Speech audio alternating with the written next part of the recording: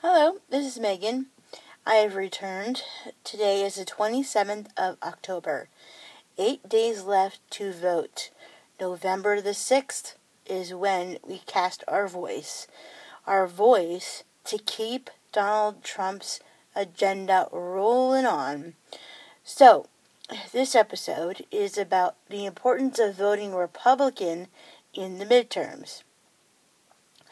Why is it important to vote Republican in the midterms of 2020? Let's talk about the importance of voting in an election.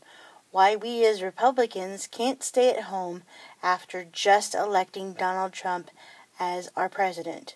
The politics that Obama made, like Obamacare, sanctuary cities, the red tape that environmentalists have tying up our courts, BLM, Iran deal, Pipeline, XL. If Hillary had won, there would be more of these overreaching grabs. We wouldn't have been comprehended as a corrupt, criminal, communist agenda in dismantling the framework of our founding fathers, and the men and women who stood up, not cowering and kneeling. They were thinking, but not exactly in these words. Not here on this soil, not on my watch. I will fight the British because of freedom to worship my God whenever and however I want. I shall not pay a tax on tea that warms me up during those harsh New England winters. The midterms are so important to vote in. Here's why, especially for conservatives.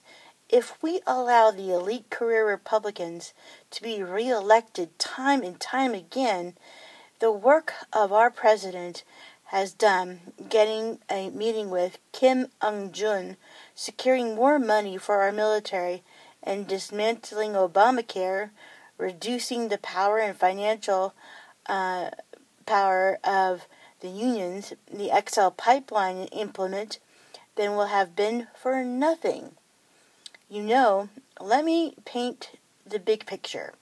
Here what and why voting in November is what is so important.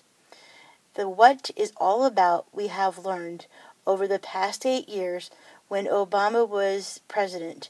Socialist programs, Code Pink, Planned Parenthood, Occupy Wall Street, Black Lives Matter, Share the Wealth, Can't Say Christmas.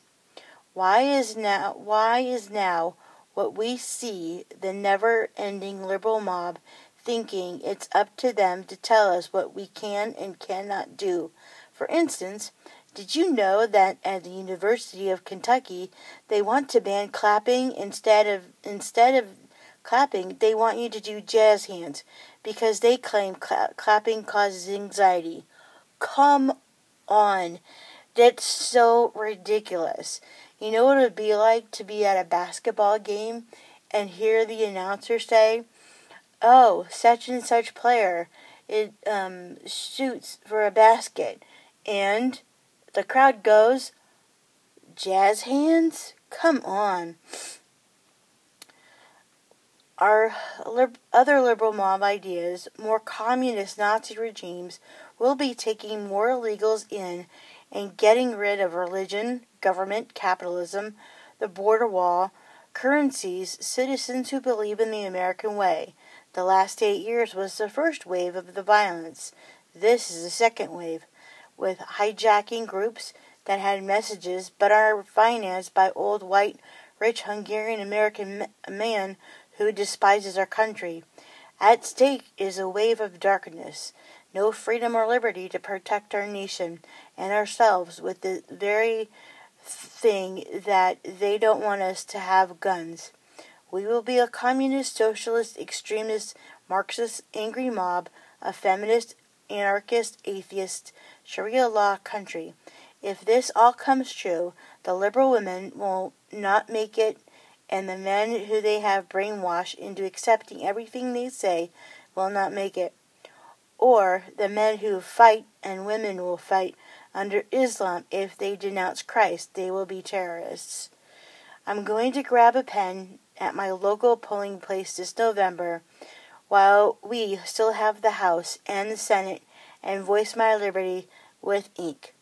Good night, and go out and vote for conservatives, not the elite Republicans.